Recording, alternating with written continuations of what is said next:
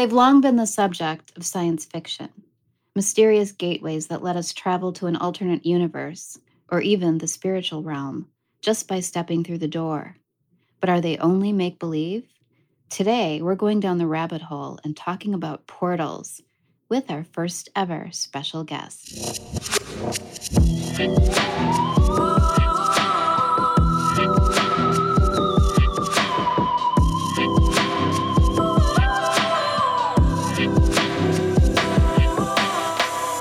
Welcome to Shadowland, everybody. Welcome. This is a podcast that shines a spotlight on stories of the supernatural, mysterious, eerie, and unexplained. Stuff like Wendigo, Weird science buildings, Bermuda Triangle, abominable snowman, ghost cars, Ouija boards, hauntings at sea, folie à deux, urban legends, gates to hell, stargates, shadow people, doppelgangers, astral projection, Nessie, shaman, all that stuff. all that stuff and more. I'm Christina Callery. And I'm Seth Jablon. And today we have our first ever special guest, Anthony Alvarez. Hey, Welcome, Anthony. Welcome, Anthony. Welcome to Shadowland. Thank you. Good to be here. We're really excited to have you on. Like when we talked about having guests for the first time, like you were definitely one of the people that like I immediately thought of. Just like my relationship with Christina, like whenever we're like hanging out, just alone together, having a drink, these stories inevitably come up, right? Aliens, ghosts, all that type of stuff. So. Yeah, definitely. Every single. I think that's like one of the things that we kind of bonded over right away is just how when it got late, it was like it was immediately time for the. Yeah, we read this. Yeah, when everybody left or whatever, we you can bust out the weird stuff. Bust out the weird stuff, or just peel off from the group and just talk about stuff, and then kind of like have that be the night. Yeah, and I feel like we talked about this sort of when we started doing this, the influence of like the time life, mysteries of the unexplained or whatever it's called. Like where is that? Like where did your sort of interest in all this stuff sort of begin, or like what's sort of your favorite things to think about or talk about?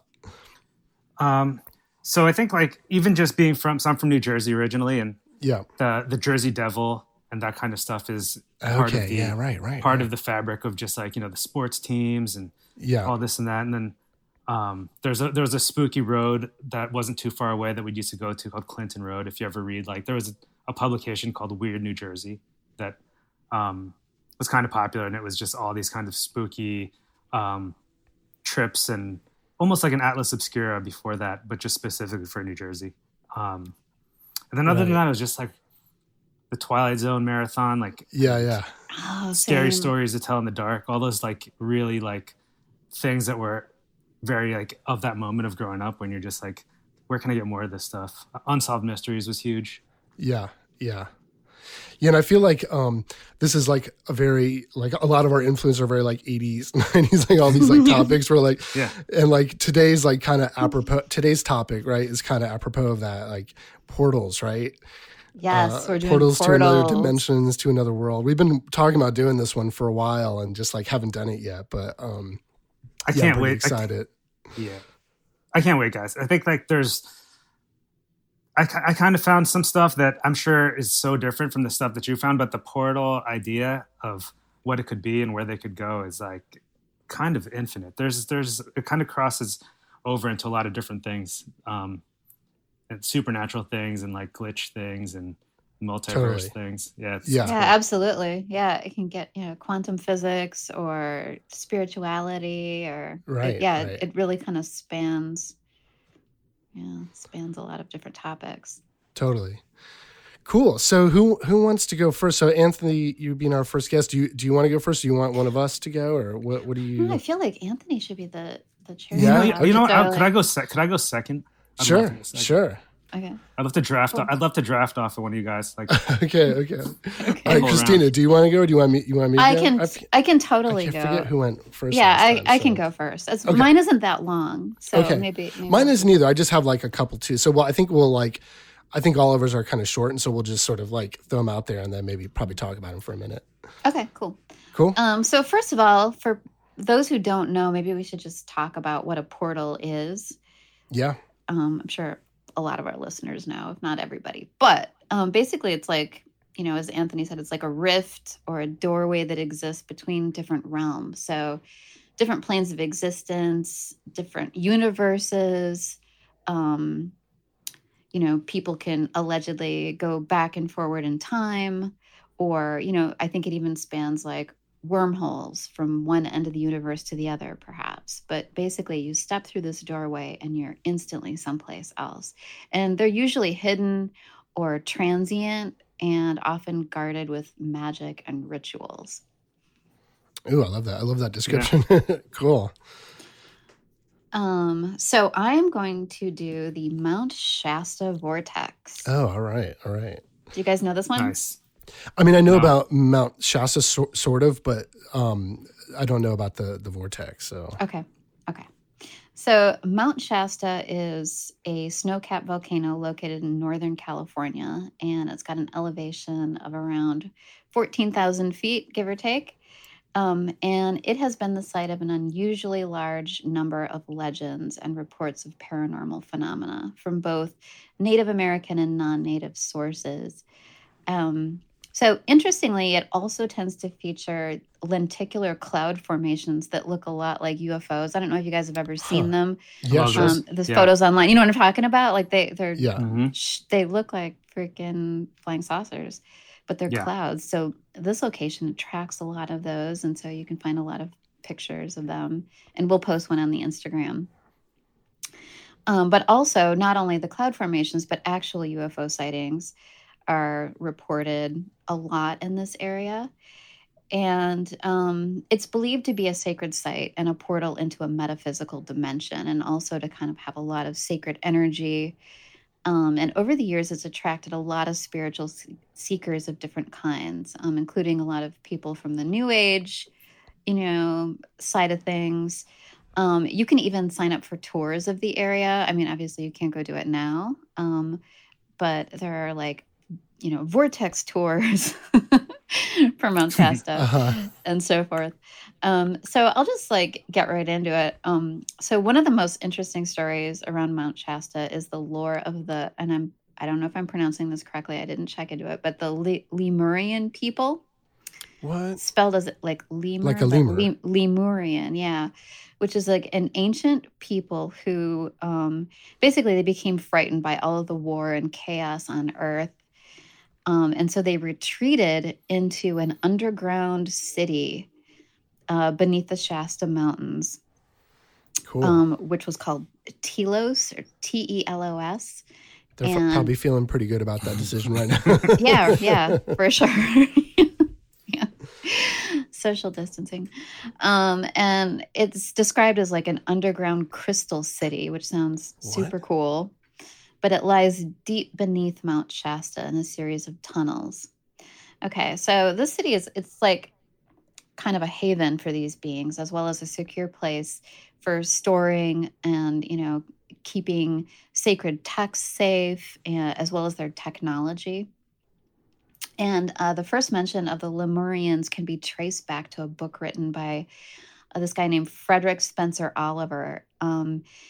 It was written in 1886 and published in 1905, and it was called A Dweller on Two Planets. So already you've kind of got this like interdimensional sort of thing going on. I love that.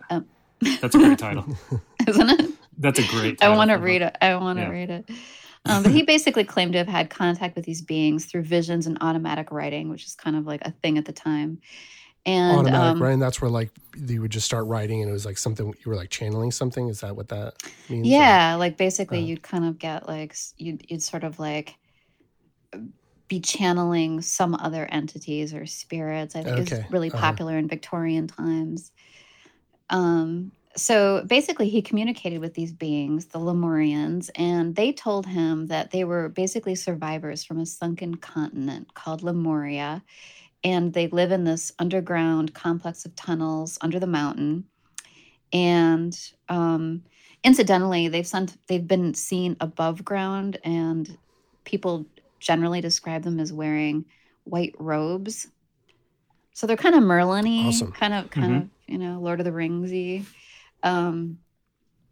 So one of the interesting aspects of this book is that it describes a lot of technology these people had, but you got to remember it's like 1886 era. So it's like real like steampunk stuff or something. Yeah, well, it sounds super very prophetic. Yeah. Yes, very much so. But it feels pretty prophetic. So, among the stuff that he talks about, it's like anti-gravity powered aircraft, television, wireless telephones, air conditioners, high-speed rail, and even a voice-operated typewriter. So dictation before we even had it. Oh, wow. So the central city, Telos, is like the capital of this network of inner Earth cities, which some people have called Agartha. I guess that's the name of it.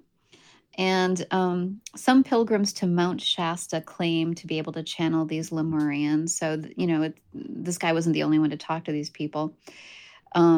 Other people have described having conversations with them, and they're generally described as enlightened beings. So they're all about peace, love, harmony, all that good stuff. And they're all like, this is like, they're actively still living there, right? They're still hanging out there. They're under the mountains. Yeah, it's still a thing. But they're not the only beings that are reported in this region. So according to local indigenous tribes, Mount Shasta is inhabited by the spirit of Chief Skell, who descended from heaven to the mountain's summit. And famously, he fought with the spirit of the underworld by throwing hot rocks and lava. Okay, cool. Which would pretty much do it, I think. Yeah. As one does when fighting the underworld spirit. Absolutely. And then another legend, which I thought was like super fascinating, and it kind of gets into the Mel's Hole territory from a couple episodes back. But another legend came from a British prospector named J.C. Brown, and he was hired by a mining company called the Lord Cowdray Mining Company in England to prospect for gold in the area, and this in 1904.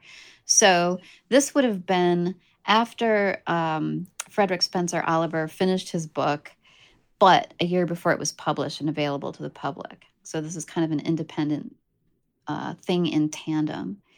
So this isn't like he talked about this one thing and then someone else was like, oh, me too. It was like he was literally talking about it at the same time this other guy was putting the book out. Yeah, apparently so. Okay. So here's his story. He claimed that while he was searching the area, so he's prospecting for gold, he stumbled across a rock fall at the base of a cliff. And he just had this feeling from the way it looked that there was something underneath. So he cleared the rocks away, and he was right. Hidden beneath him was a tunnel that was about 10 feet high, 7 feet wide, and it curved downward into the earth. And he followed it down, and he claimed that it was a depth of about 11 miles down into the earth beneath the mountains. Wow. So it was almost like an impossible space. Like they couldn't have been going. There must have been a transition into a totally different realm. It would seem like it. It would seem like it, right? I mean, 11 miles. That's incredible. So what he found at the bottom, though, was even more incredible. Was it gnomes playing cards? Oh my God. Not as good, but almost. At the base of the tunnel, he discovered the remnants of an ancient California civilization.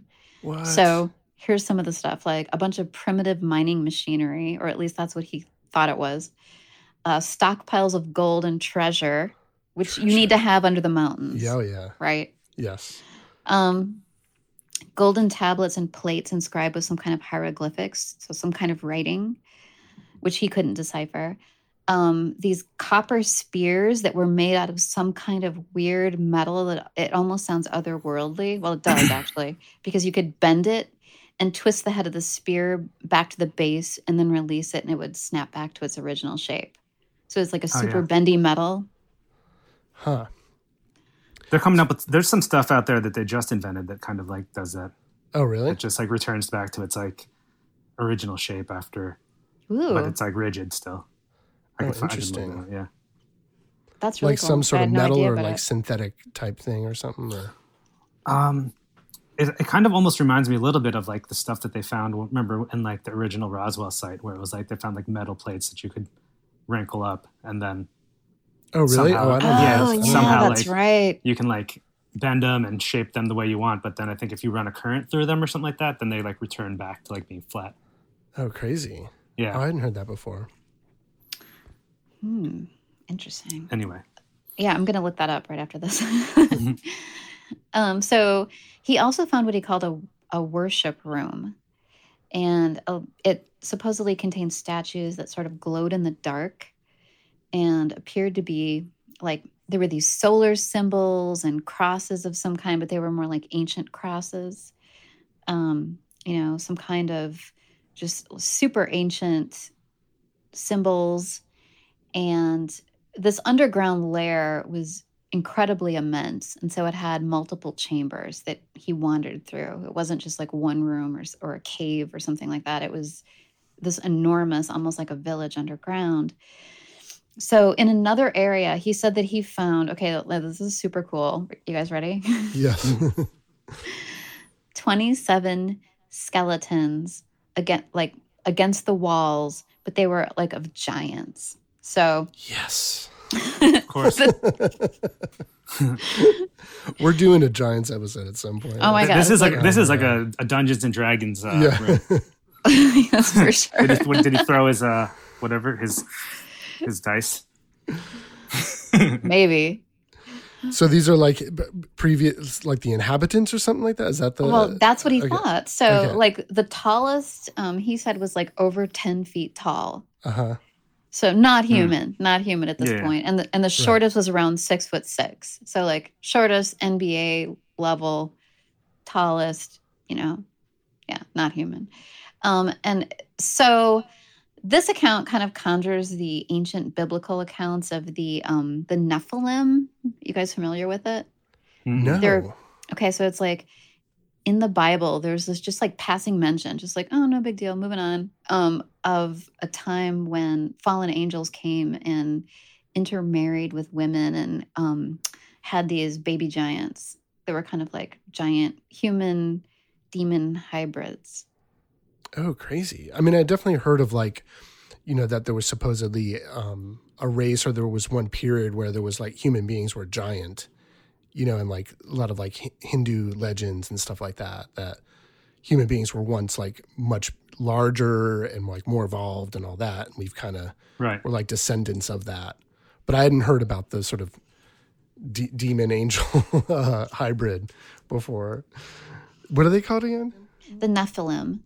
The Nephilim. Okay. Nephilim. Awesome. Yeah.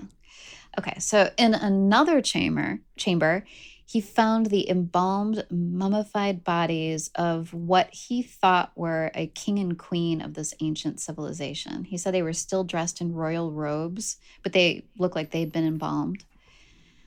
And it was clearly like a male and female. So this what was a day like to have. Right. Yeah, he had a big day. He had a big day. That's the biggest day. Just to crawl 11 miles into the crust of the earth and then find like... Right. I mean, that's a long walk. And then he's got to walk back. Right. Yeah, he totally had a story to tell his wife. So after emerging from this tunnel, he reportedly became obsessed with lost civilizations. And including the Lemurian lore that was now circulating by this time. And it really had an effect on him. So apparently he became increasingly withdrawn and kind of paranoid. He made a claim that people that he shared his story with died in sudden, strange ways.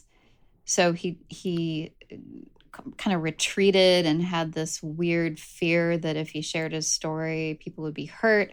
Oh, wow. Okay. And apparently he strongly felt that he'd stumbled upon a race of prehistoric giants that had been wiped out by a great flood of some kind, but had taken refuge, under the earth. So his story has a really strange ending. In 1934, when he was 79, he got together a group of explorers in Stockton, California, with a goal of returning to the tunnel. So this is 30 years later. And they assembled about 80 people. So it was a pretty big group. But the night before they were about to set out, Brown mysteriously disappeared and was never heard from again. And apparently the police looked for him, and some people thought there was foul play, but he just vanished. And this is right before they were going to go revisit this. The night before they were going to go revisit the spot. Yep. Wow. Okay.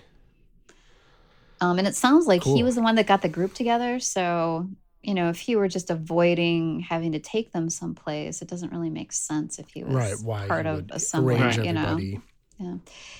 So, just a few more little, stories about the spot. The Native American lore talks about a race of little people, Seth, you'll love this, that live in the mountains. Okay, cool. They're all around 4 feet tall, and they're seen as guardians, and not exactly physical beings. Like, they can kind of shift form and go back and forth between dimensions and be either visible or invisible, depending. They sound kind of gnomey. No pointy hats though. Yeah, no pointy hats and the little bear. The fashion was what kept them out of the gnome club. Yeah, right.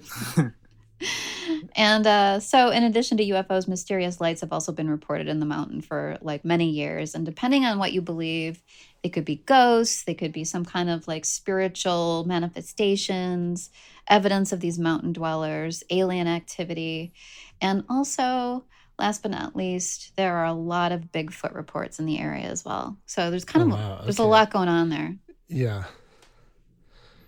In the Shasta Mountains. Yeah, that's really interesting. I love the idea that the way I always think about that if people lived underground, that it would be quite dark down there. But if it's a crystal, if it's a crystal world, maybe there's a way that you could illuminate it just based on how many reflections and refractions can come off of a crystal. Yeah, it sounded like they had some kind of substance that they were using, like the glow in the dark. Didn't the Egyptians used to use mirrors or something, bounce light into buildings that were, didn't have, direct windows in or something like that? Am I making that up? Or? It sounds like some technology that they for sure would have had. There's always radiation or radio light images on their hieroglyphics of just them holding staffs that bounce light off of things. Yeah. That's really cool. I'd never heard. I mean, I'd heard stuff about Mount Shasta, but never that detailed of there was this whole civilization down there. Yeah, and apparently a lot of people have seen UFOs descending on the mountains, kind of disappearing into the mountains or emerging from them. So it's some kind of portal. Cool. Okay. So do you want to go now, Anthony, or? Yeah. You know what? I'll go. I have a couple fun stories. Maybe they kind of span a little bit of past and into the modern portals. So I'm going to talk to you about more specifically. The first one will be about a hell portal. So a hell portal. Okay, cool. Gates to hell. Okay, nice. All right. Yeah. This is spooky. So this one is about Hauska Castle. So I'm going to try to get that right. It's a Czech word, or Castle Hauska in Prague. Seth and I actually went to Prague together for a job. Oh, that's right. And I think that's right. It immediately became one of my favorite cities. And finding out that there's this plus the Bone Church is just another reason to end up going back there, because Prague is, for anyone who has never been, the Bone Church, quite beautiful. Yeah, there's a church there there's a church in Prague right off the outskirts that I think the walls, the chandeliers, and every single almost surface, the altar is just made of human bone. It's very, very macabre. The candelabras. It's just all like skulls. Yeah, it's like the whole interior is like it's like coated in like bones and it's pretty trippy place. Whoa. Yeah. Okay, so the legend behind this 800-year-old Gothic castle is that it was built for a single purpose, and that's to seal off this bottomless portal to hell, which is a crack in this huge stone that the castle rests upon, and that people say that it's a portal to a world of demons and chimeras, and that you can still kind of hear them scratching underneath the castle to try to claw back into our dimension. Chimeras again? Are there like some sort of like hybrid, right? Of what does that mean again? Chimeras are like half of one thing. Like it'll be like half human, half thing, something, right. Or like half like human pig hybrids, which we'll do at some point. Yeah, like a human pig hybrid would be for sure. But that's a chimera. Dope chimera. Okay. So there's chimeras and demons down there, and like there's like underneath this. What did you say? It was a church again or something? Or is there something? What is it that's holding them back? Is it just the castle itself, or is there some kind of special stone or some kind of ritual, or like how are they? We'll get into that, but sorry. Imagine it just being a castle. Actually, that's actually a good point. Let's just, I think maybe before getting into the folklore, we could talk a little bit about visualizing this place, because I thought it helped me to kind of imagine what it looks like, and you can look it up on the internet. But if people are just listening to this, I'll describe it a little bit because it's helpful. So imagine this old European forest with tall pine trees and oak trees, and then above that tree line is a giant rock. And then on top of that rock is this kind of stone cube, which is the castle. So if you ever gone to Prague, the castles there kind of look like Disney castles. Walt Disney actually was inspired to make the Magic Kingdom's castle based on what Old Town Prague used to look like. So for a while, that's what this castle used to look like, but it had one big tall spire with the cone on it, and it had a moat. But all of that doesn't exist anymore. Now it's just, if you think about it, just looks like a cube on top of a stone. And it looks like kind of straight down at the forest below. Okay, cool. So it's like out in the wilderness somewhere. It's not like in like Prague, which is like pretty popular, right? It's like sort of outside there or something in the countryside or something. It's out in the countryside, and it's really hard to get to, which is kind of part of the mystery behind like why this castle was built. It's like very, very impractical of a castle. I can get to that in a second, but okay. Yeah, like, well, actually, let's talk about it. So if it's in the middle. So no Airbnb. No Airbnb at all. I mean, you could probably do like a little Airstream camper. That'd be cool. Okay, so if the castle's in the middle of these dense woods, right, they're really difficult to get to, and at the time there was no marked trade there, no running water for sure. It didn't really offer like a military advantage to put a castle there, nor did it offer practical advantages of just being like kind of by like a river or something, so that you can like comfortably grab water or like cook. Gotcha. Yeah. So it wasn't really, people speculated that it was never meant to be lived in. And another kind of clue to that was that there was never certain things. Now they are there, but before, when it was first built, there wasn't like a kitchen there. There wasn't like, there's these windows on the front of the castle that if you look at them from the outside, they look functional, but they don't actually serve as, like, you couldn't look out that window from the inside of the castle. It's just there just to put up a facade from the outside. Okay. Like a normal building. Gotcha. So it's like mysteriously constructed. Yeah, for sure. It's just confounding why it would be built that way. I just want to go there so bad. I know. I mean, Prague is like kind of like at night. It's like almost like kind of scary, anyways, right? Like you can definitely feel like there would probably be a gate to hell there. I mean, if there are gates to hell, probably one is in Prague. There's another story about like that. An enchanted clock or something like that too. Oh yeah, there is an enchanted clock there that's like, I don't know what it's there for, but it's kind of a big deal. Remember that ornate like clock that's in the middle of the square? In the middle of the town square or whatever. Yeah. Okay, so another thing, this is kind of cool. So if you're looking straight down at the castle from above, like from a bird's eye view, there's another courtyard in the dead center of it, and that courtyard's important. So if you see photos online, you'll just kind of see that there's a square inside of another square. Got it. And And that courtyard is, inside of that is the castle chapel, which is what they say is directly above the hell portal. Okay. So that's what keeps it in check. Yeah. The chapel is keeping it in check. Okay. Yeah. So here's this funny. This is pretty fascinating. I love this architectural detail. So this courtyard, this is in theory where humanity makes its, we make our stand against the demons who come through the portal, and the reason why. So the chapel is dedicated to Michael the Archangel, who's the hero in the Bible who leads the fight against Satan and the forces of hell in the Book of Revelation. So that's Michael the Archangel's chapel.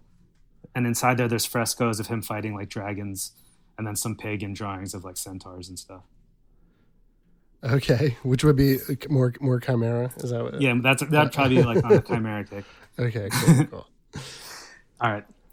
Here's another really cool detail about that courtyard that I thought, this was kind of one that I had to look up just to get a sense of how interesting it was. But so there's, surrounding the inner courtyard are inward facing archers' battlements, meaning like battlements are basically where archers would stand to have secure firing positions to protect a castle from people on the outside. Kind of like a little sort of, I don't know, I don't want to call them divots, it sounds like.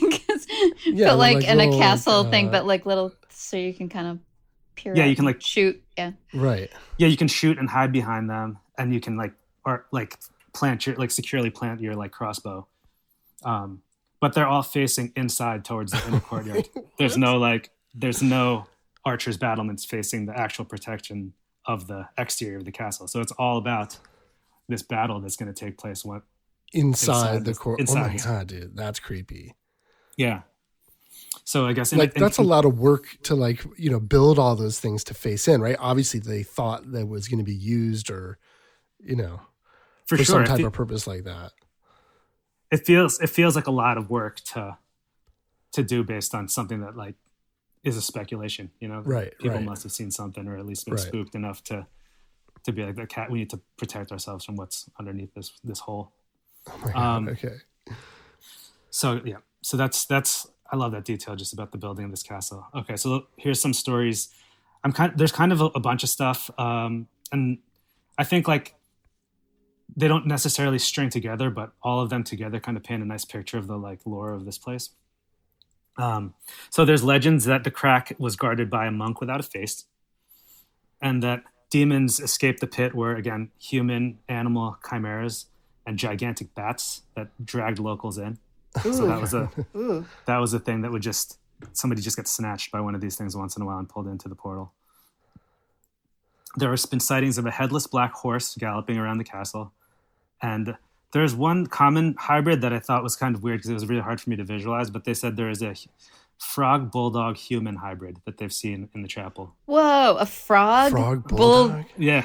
I really, man, I want to see it. I want to see this. And I was rendering. Which part is frog? Which part is frog? Which part is bulldog? And which part is human? It could go any which way. I'm guessing frog legs. What do you think? Frog legs. Bulldog head? No. Bulldog head, human arms. Or would it be like bulldog, upper torso, front legs, and then like a human head with like bulldog teeth? Yeah. I mean. Ooh, okay. I like that too. Yeah. Yeah. Have a think on that. But that was like, I love that description. That Shadowland merch. Yeah. This is like the gothest castle ever. Yeah, totally. So the townspeople tried to fill the crack with stones, but they said they couldn't make any headway. They were just like throwing rocks into like an abyss. And that's why they decided to just cap the entire hole to protect themselves, because they were never going to fill this thing up. One story that seems to kind of be out there, told in a bunch of different ways, but very similarly, is that there were prisoners who were set to be executed, and they were going to be offered a full pardon if they were to let themselves be lowered into the pit and report to the townspeople what they saw. Metal. Whoa. So basically they would lower them down. And like how deep? What was this? Indeterminate. They're just going to lower them down and just have them like take a peek and then pull them back up and just kind of report back what they saw. And there was one guy that agreed to do it. So one of these prisoners let him do it. And then after a few minutes of just being lowered down there, they start hearing screams and like awful noises above, so they quickly yank this guy out. Whoa! And, when is this? What did he say? What time period? This is like in the hold on, I think this is in the 1300s. 1300. Okay. Yeah. So they pulled this guy out, and immediately they noticed that his hair was white and his face looked wrinkled and aged, like he aged like significantly. Oh my god! Dude. And then he was screaming and fully mad. So he was sane, but he was a criminal, but he was sane. Then when he came out, he was screaming and fully mad. No one got a clear story of what exactly he saw, and then he died a few days later in like a mad state. Oh my god! So he glimpsed hell. Basically. He could have, he like glimpsed hell. He went into the like. I was thinking of Event Horizon or something like crazy like that. Right. Would you guys do it? Like if you had a choice? No. Well, if it was like these guys were going to be executed, execution, right? Or being lowered into the hellhole. Oh no, I would just definitely for a peak. Lowered for the peak. You would do it? Yeah, I mean, if you're going to die anyways, like you might as well like roll the dice. I mean, yeah, could make some friends down there. Yeah. Or just like not come back up, just be down there. Yeah, exactly. So the other prisoners saw that the first guy came back aged and mad, and everybody chose to just carry out their death sentences. Yeah. Okay, so a couple more like little interesting beats. So in 1639, during the 30 Years' War, Sweden occupied the castle, and the Swedish commander, a guy named Oranto, who was a known alchemist and black magic practitioner, stayed in the castle, claiming to know about the castle secret. And anecdotes online say that he was trying to use the portal's power to unlock the secret to immortality. But him and his men were so cruel to the towns and violent to the townspeople. They raped women. They practiced animal sacrifice and were just generally like awful people to the town. He was assassinated by a local who actually fired an arrow through one of the windows and took him out. And his ghost supposedly haunts that castle still. Oh shit! Who would have thought somebody like trying to like harness the power of the Hell Gate would turn out to be an asshole? Yeah. Well, there's one more kind of like hell story that I kind of want to talk to you guys. So during World War II, the castle fell into the hands of the Nazis from 1938 to 1945, and this part of the castle's history is a little bit murky. I dug a lot to try to find some stuff. I found one interesting article because what happened at that castle during that time was mysteriously destroyed at the end of the war. Like they were just like, let's burn all the records of what we were up to in here before we get out of here. But one of the here's I just copied this and I'll read this verbatim from a post that I liked. In the 1930s, with the war raging across the continent during World War II, the Nazis occupied Hauska Castle. There's multiple myths about their supposedly occult activities there. The most well-known one concerns Heinrich Himmler's occult library. Himmler was an SS Nazi chief obsessed with Germanic pagan lore. He captained an operation whose aim was to collect as many books about witchcraft, the supernatural, and the occult as possible. And his collection is said to have numbered more than 13,000 such books and manuscripts. Wow. During the Nazi occupation of Hauska Castle, a number of them are said to have been transported and held there. Heinrich Himmler believed that the power of the old occult masters would help Nazis rule the world. It is said that a number of top officials in the Nazi army, including the Fuhrer, attended ceremonies intended to tap into this power. Many of them are said to have been taken place at Hauska Castle, which Nazis specifically chose in order to harness the power of hell. What? And then this is like the very last part. Whoa. The locals at the time saw strange lights, heard strange sounds, and were aware of a number of fringe science experiments taking place at the castle at all hours of the day and night.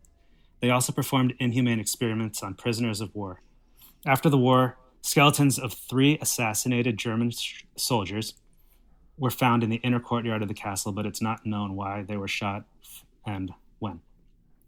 And then for people who claim to have heard moans and screams and cries in many different languages coming from the castle at night, these could either be ghosts of tortured prisoners or the demons and dark creatures trying to break out from the pit underneath the chapel floor. So that I thought was like a very concise description of the shenanigans going on in this castle during World War II. Wow. I mean, I knew that is crazy. Yeah, I knew the Nazis were into the occult, or Hitler, or some of the people in SS, but I didn't know all that other stuff. Like, yeah, I knew they were kind of like willing to do anything to win, right? And like, you know, they experimented with anti-gravity technology, and like there's all those like legends of them building UFOs and all that weird stuff. Yeah, like flying saucers, right? But like like flying saucers, but going to the Hellgate to try and harness like power of hell, dude, that's crazy. I love that story.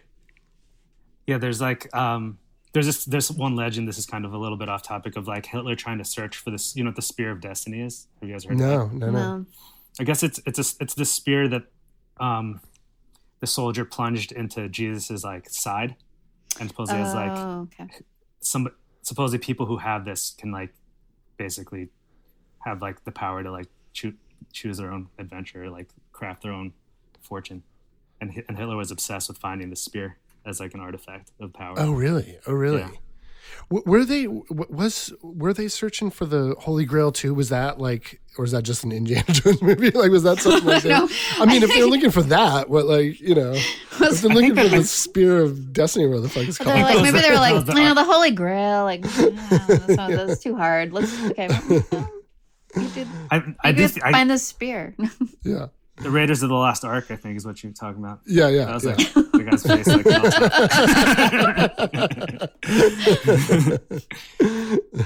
no, but they used like real legends in those movies, right? Like they did the Crystal Skull one. Like they draw from existing legends, right? All of them, don't they?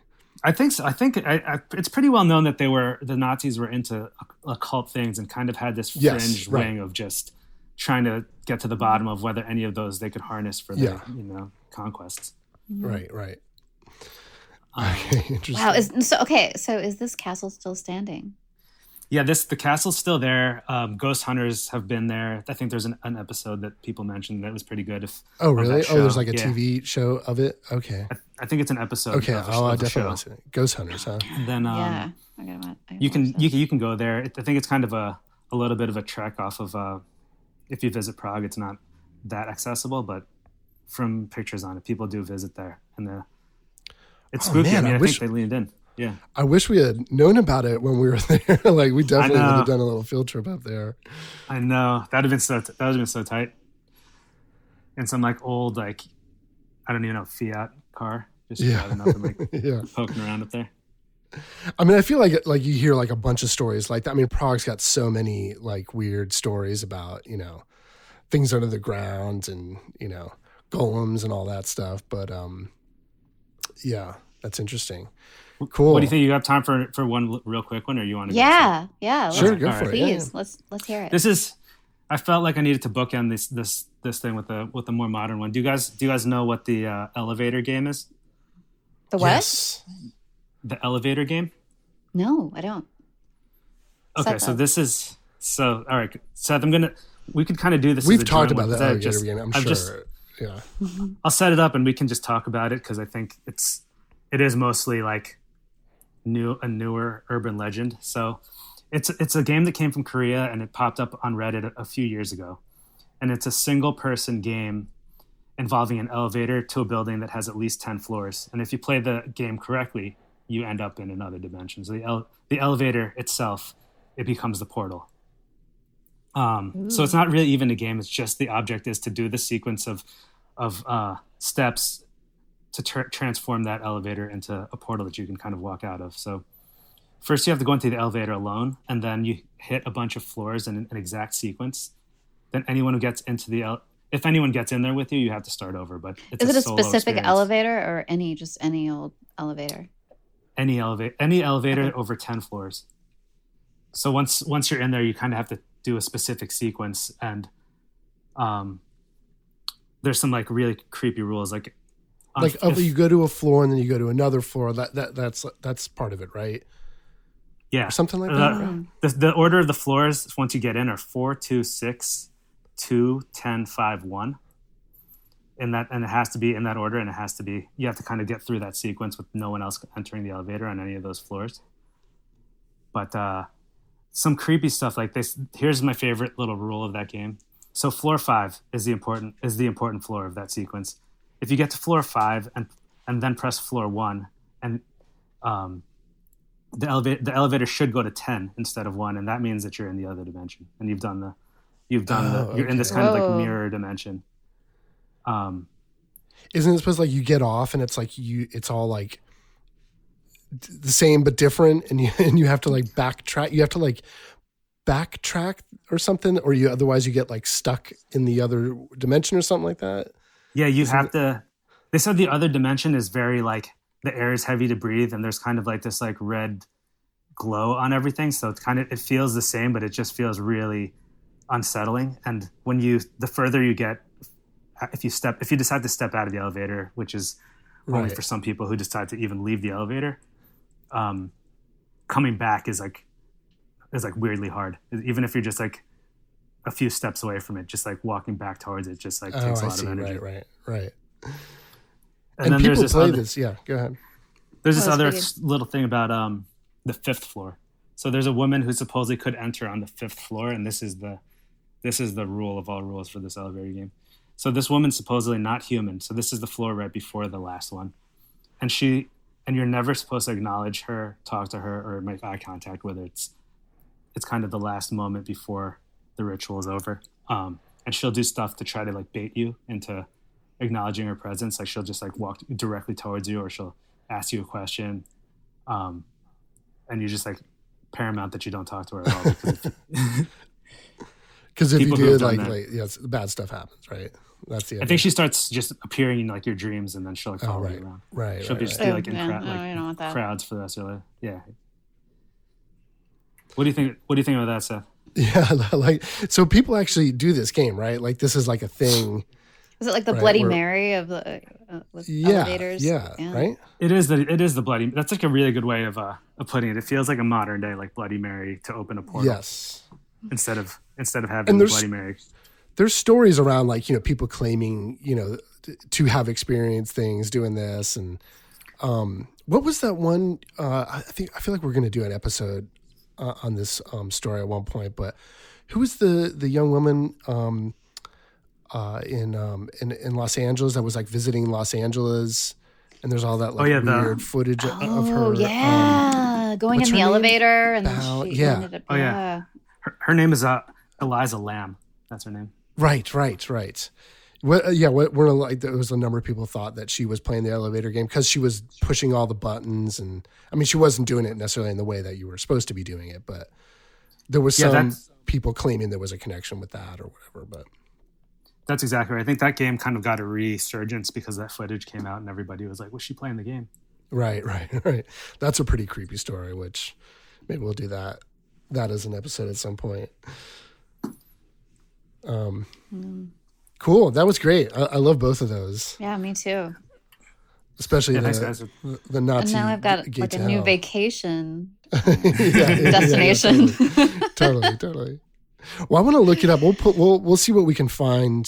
For Instagram, we'll definitely put some images up. Totally of whatever we can find. Photos. Okay, cool. So, are you guys ready for mine? Totally ready. Hell yeah. Cool. So we just did the Gate to Hell. So this is the story of the Gate of the Gods. Ooh, okay. Okay. So somewhere in the Hayumarca, I think I'm saying that right, Hayumarca mountain range in southern Peru, basically out in the middle of nowhere, lies this mysterious door-like structure carved into the rock face. It's in a region about 35 kilometers from the city of Puno, near Titicaca, in an area long referred to by local Indians as the City of Gods. Right? Despite the name, there's no city that's ever been found there.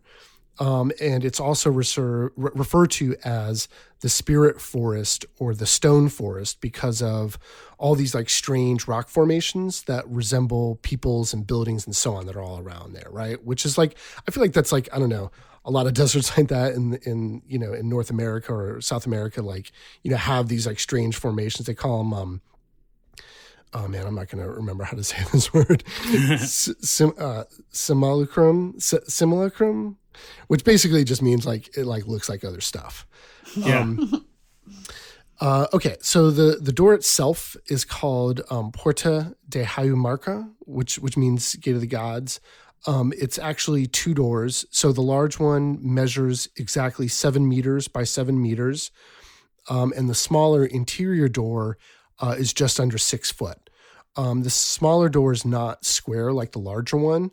But if you look at it, it kind of looks like a sort of squat shaped T, right? So it's like not exactly rectangle. It almost looks like, someone standing with like they're like someone who's done a snow angel or something, but more geometric. Yeah. And in the center of that door is a small hand-sized circular depression. So it was originally discovered by Jose Luis Delgado Mamani in 1996 when he was hiking through the foothills in the area. So he worked as a guide for mountaineers and tourists in the area, and he was just out like hiking around trying to like get to know the area. He said in an interview with the local press, when I first saw the structure for the first time, I almost passed out. So he's like, it's like as he walked up to it, like, he's like in the middle, you can imagine in the middle of like the nowhere in the desert, you see this like mystical looking door. And it has that quality to it where it's not as, sophisticated looking as like certainly some of the, Mayan or Incan, structures can be. So, but it has that like Stonehenge feel to it where it's like, what the fuck is this thing, right? It's like clearly, 7 meters by 7 meters is a very exact number, right? To be not just a rock formation. And by the way, why is it 7 meters? Like, you know what I mean? Why isn't it like 7.3 meters? And like, when were meters invented? I don't know. So it's just interesting that it was like, I don't know, that is this sort of exact thing, but it is, in all other regards, pretty bare, right? There's no ornamentation. So it has a very sort of mystical feel to it. Did you say that it was like part of like another? Is it just a freestanding like threshold? No, it's like carved into a rock face. So imagine a sort of like tall rock wall, right? Not necessarily like a mountain, but like, think about like out in Joshua Tree where you have these sort of like sweeping boulders that come up out of the ground, right? So it's like carved into the side of it, right? And it's like carved maybe like a foot in, and then the little inner doors, then another bit in, right? Yeah. So there's many theories and explanations about this doorway. Some believe that it's a stargate for extraterrestrials. Others say that it's an entrance to the underworld. Some people claim to have strange visions of stars and fire. Others say that they can feel an energy flow through them when they touch the door, and even claim to hear like a pulsating music, right? So just touching the door has this sort of like strange vibration or strange effect on people. The native Indians of the region had a legend that spoke of the gateway to the lands of the gods. In that legend, it said that in times long past that great heroes had gone to join their gods and pass through the gate for a new life of immortality. And on rare occasions, some of those men actually returned with their gods to, quote, inspect all the lands in the kingdom through that gate. And so, like I said, it's out in the middle of nowhere, but, it's, I'm not sure if anyone really understands how old it is, but it's certainly, there could have been, it could have always been out in the middle. It could have had, a city surrounding it, maybe one, structures made of wood, or, if you look, you go to Belize, like, the Mayans had to leave because they denuded basically all of Belize. But when you go there, it's all jungle now. So, who knows what was sort of lost there originally or what was actually there, because like I said, the region is called the City of the Gods. But certainly now it's in the middle of the nowhere, and, to be the only thing of creative permanence in that area makes it sort of stand out. So one of the most intriguing legends concerns an Incan priest named Aramu Muru of the Seven Rays Monastery. So during the time when the Spanish conquistadors had arrived in Peru, many of them were going around and, they're just like looting everything, stealing gold and precious stones from the Incan tribes. So Amaru Muru, he fled his temple with a sacred golden disc known as the Key of the Gods of the Seven Rays. So he went and hid in the mountains of the Hayumarca.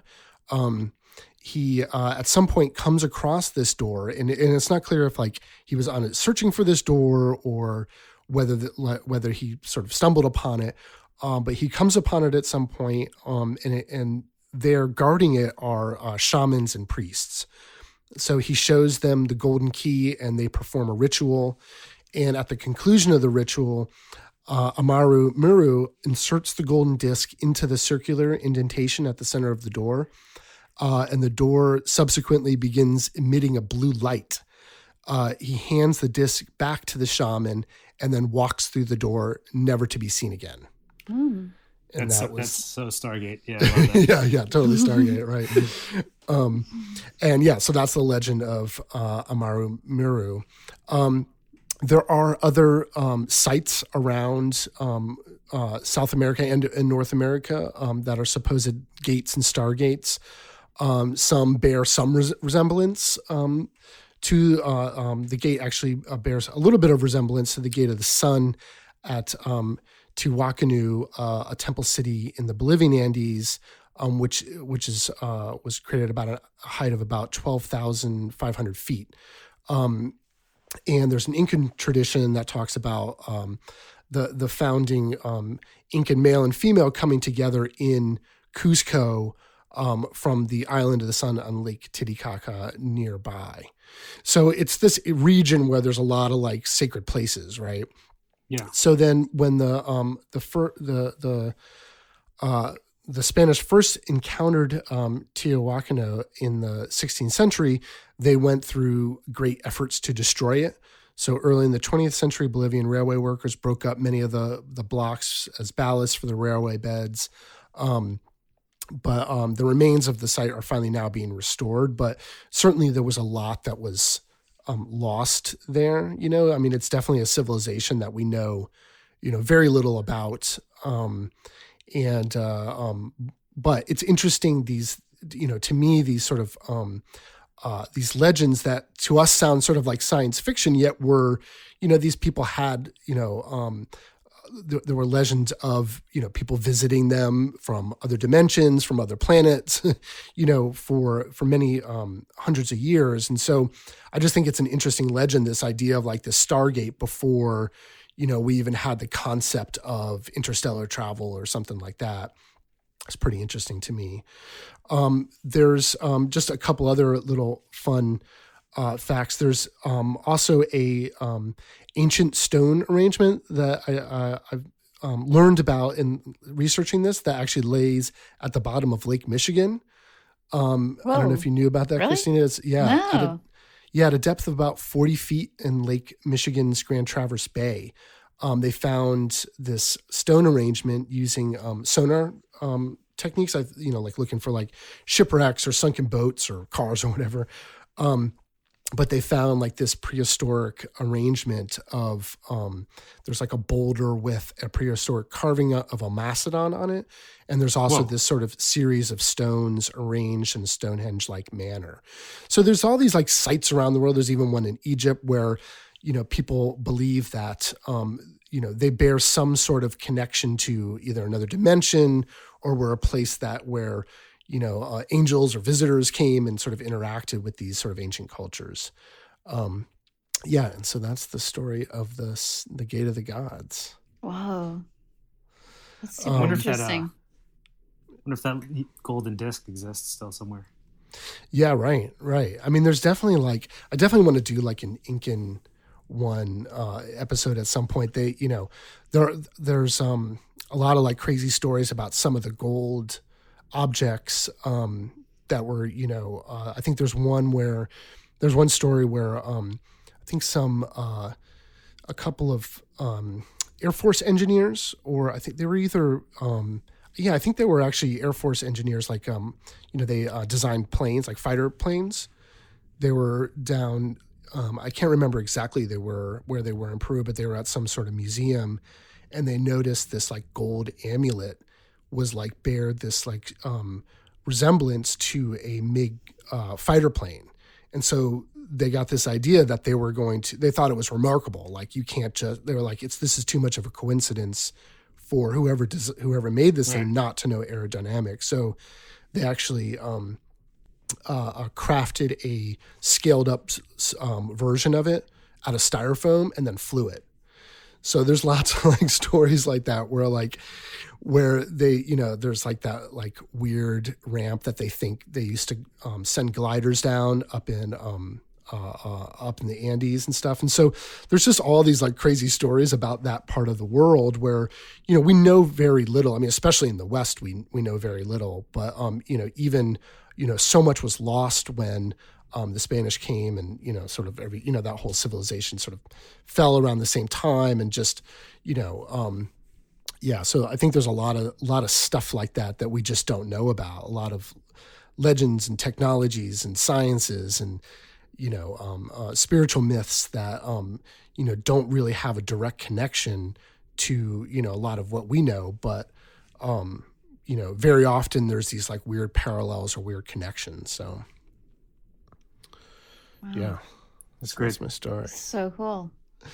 So what do you guys think? What do you guys think about portals and portals? I mean, we kind of covered a wide variety of them. So do you think there's any credence to them, or like, are these just like cool stories, or? Well, there's actually there's some scientific evidence, which I don't understand, but supposedly like in 2019, NASA started studying portals of a kind, like sort of like little kind of openings in the magnetic field. Huh. Okay. Interesting. Yeah, like, I mean, I think fabricate. I think there's like a base in science for some of it. I don't know. I mean, I think it's been part of human lore for so long. Right. What's that about? Yeah, I mean, that's kind of what I was driving at. It's like we see these topics as sort of like science fiction, right? Because our view of the universe is scientific in our civilization. But, in civilizations past that didn't have that particular worldview, these still exist, right? These stories still exist.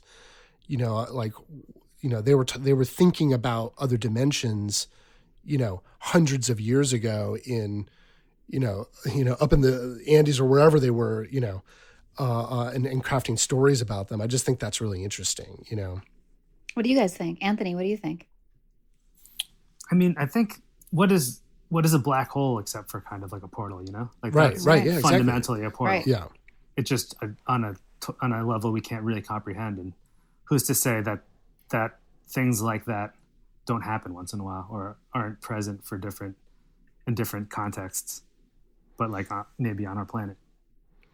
Yeah. I mean, if there's like a space-time continuum, isn't it conceivable that there's, holes in it, right? Like there are theoretical, wormholes are a concept that, relates to that, right? The idea that we live in a multiverse relates to that, right? Like, why couldn't there be some, interconnections or tears or whatever they are, or intentionally penetrating them, right? Like, I mean, imagine just, going far out there for a second, like a civilization that could, master interstellar or intergalactic travel might be able to do so. Why is that so much more far-fetched than someone being able to, build a technology that can, make use of that type of science? I don't know. So yes, I think portals definitely. The portal of the gate to hell, like, I don't know, like, I think there's something weird down there in that hole. There's something weird down there, but like, yeah. I think that's a different thing. I think there's like, this is definitely, a lot of the topics we ended up doing on here, it's like, there's definitely like a conflation of stories over the years, right? Things get grouped together and you're like, okay, I guess those are all like kind of loosely the same thing, but I don't know. I think there's a wide range of phenomena, right? Yeah. What do you think, Christina? I mean, it could be. It really could be. I mean, we have just had our first image of a black hole, right? To your point. And it was all science fiction up until now, just all theory. Right. And if there's no portals, then where do the tumor seals come from? So where do the tumor exactly? Where do the tumor seals? You guys have to listen to the Mel's Hole episode. Yeah. Mel's Hole is by far my favorite episode. Yeah, it's pretty epic. Cool. Well, I feel pretty good about this. You guys feel good? Like, thank you for having me on. Thanks for coming on. Awesome. This was great. Appreciate that. We'll have to do it again. And yeah, thanks for being our first guest. Absolutely. That was great, Anthony. Of course. Cool. All right. Well, I guess that's it. Yeah. So if you're liking our episodes, rate and review, and if you have any ideas or any stories you want to share, you can reach us at shadowlandpodcast@gmail.com. But yeah, I guess follow us on Instagram. Follow us on Instagram. We'll be putting up some cool photos from or images that we have in any of these stories. So check us out there. Cool. All right. Well, thanks again, Anthony, and I guess until next time, everybody. All right. Until next time. Talk to you soon. Okay. Cheers. All right. Bye. Bye. Shadowland Podcast is produced by Seth Jablon and Christina Calloway. Edited by Tim Kelly. Theme music by Tim Lincoln. Thanks, Tim.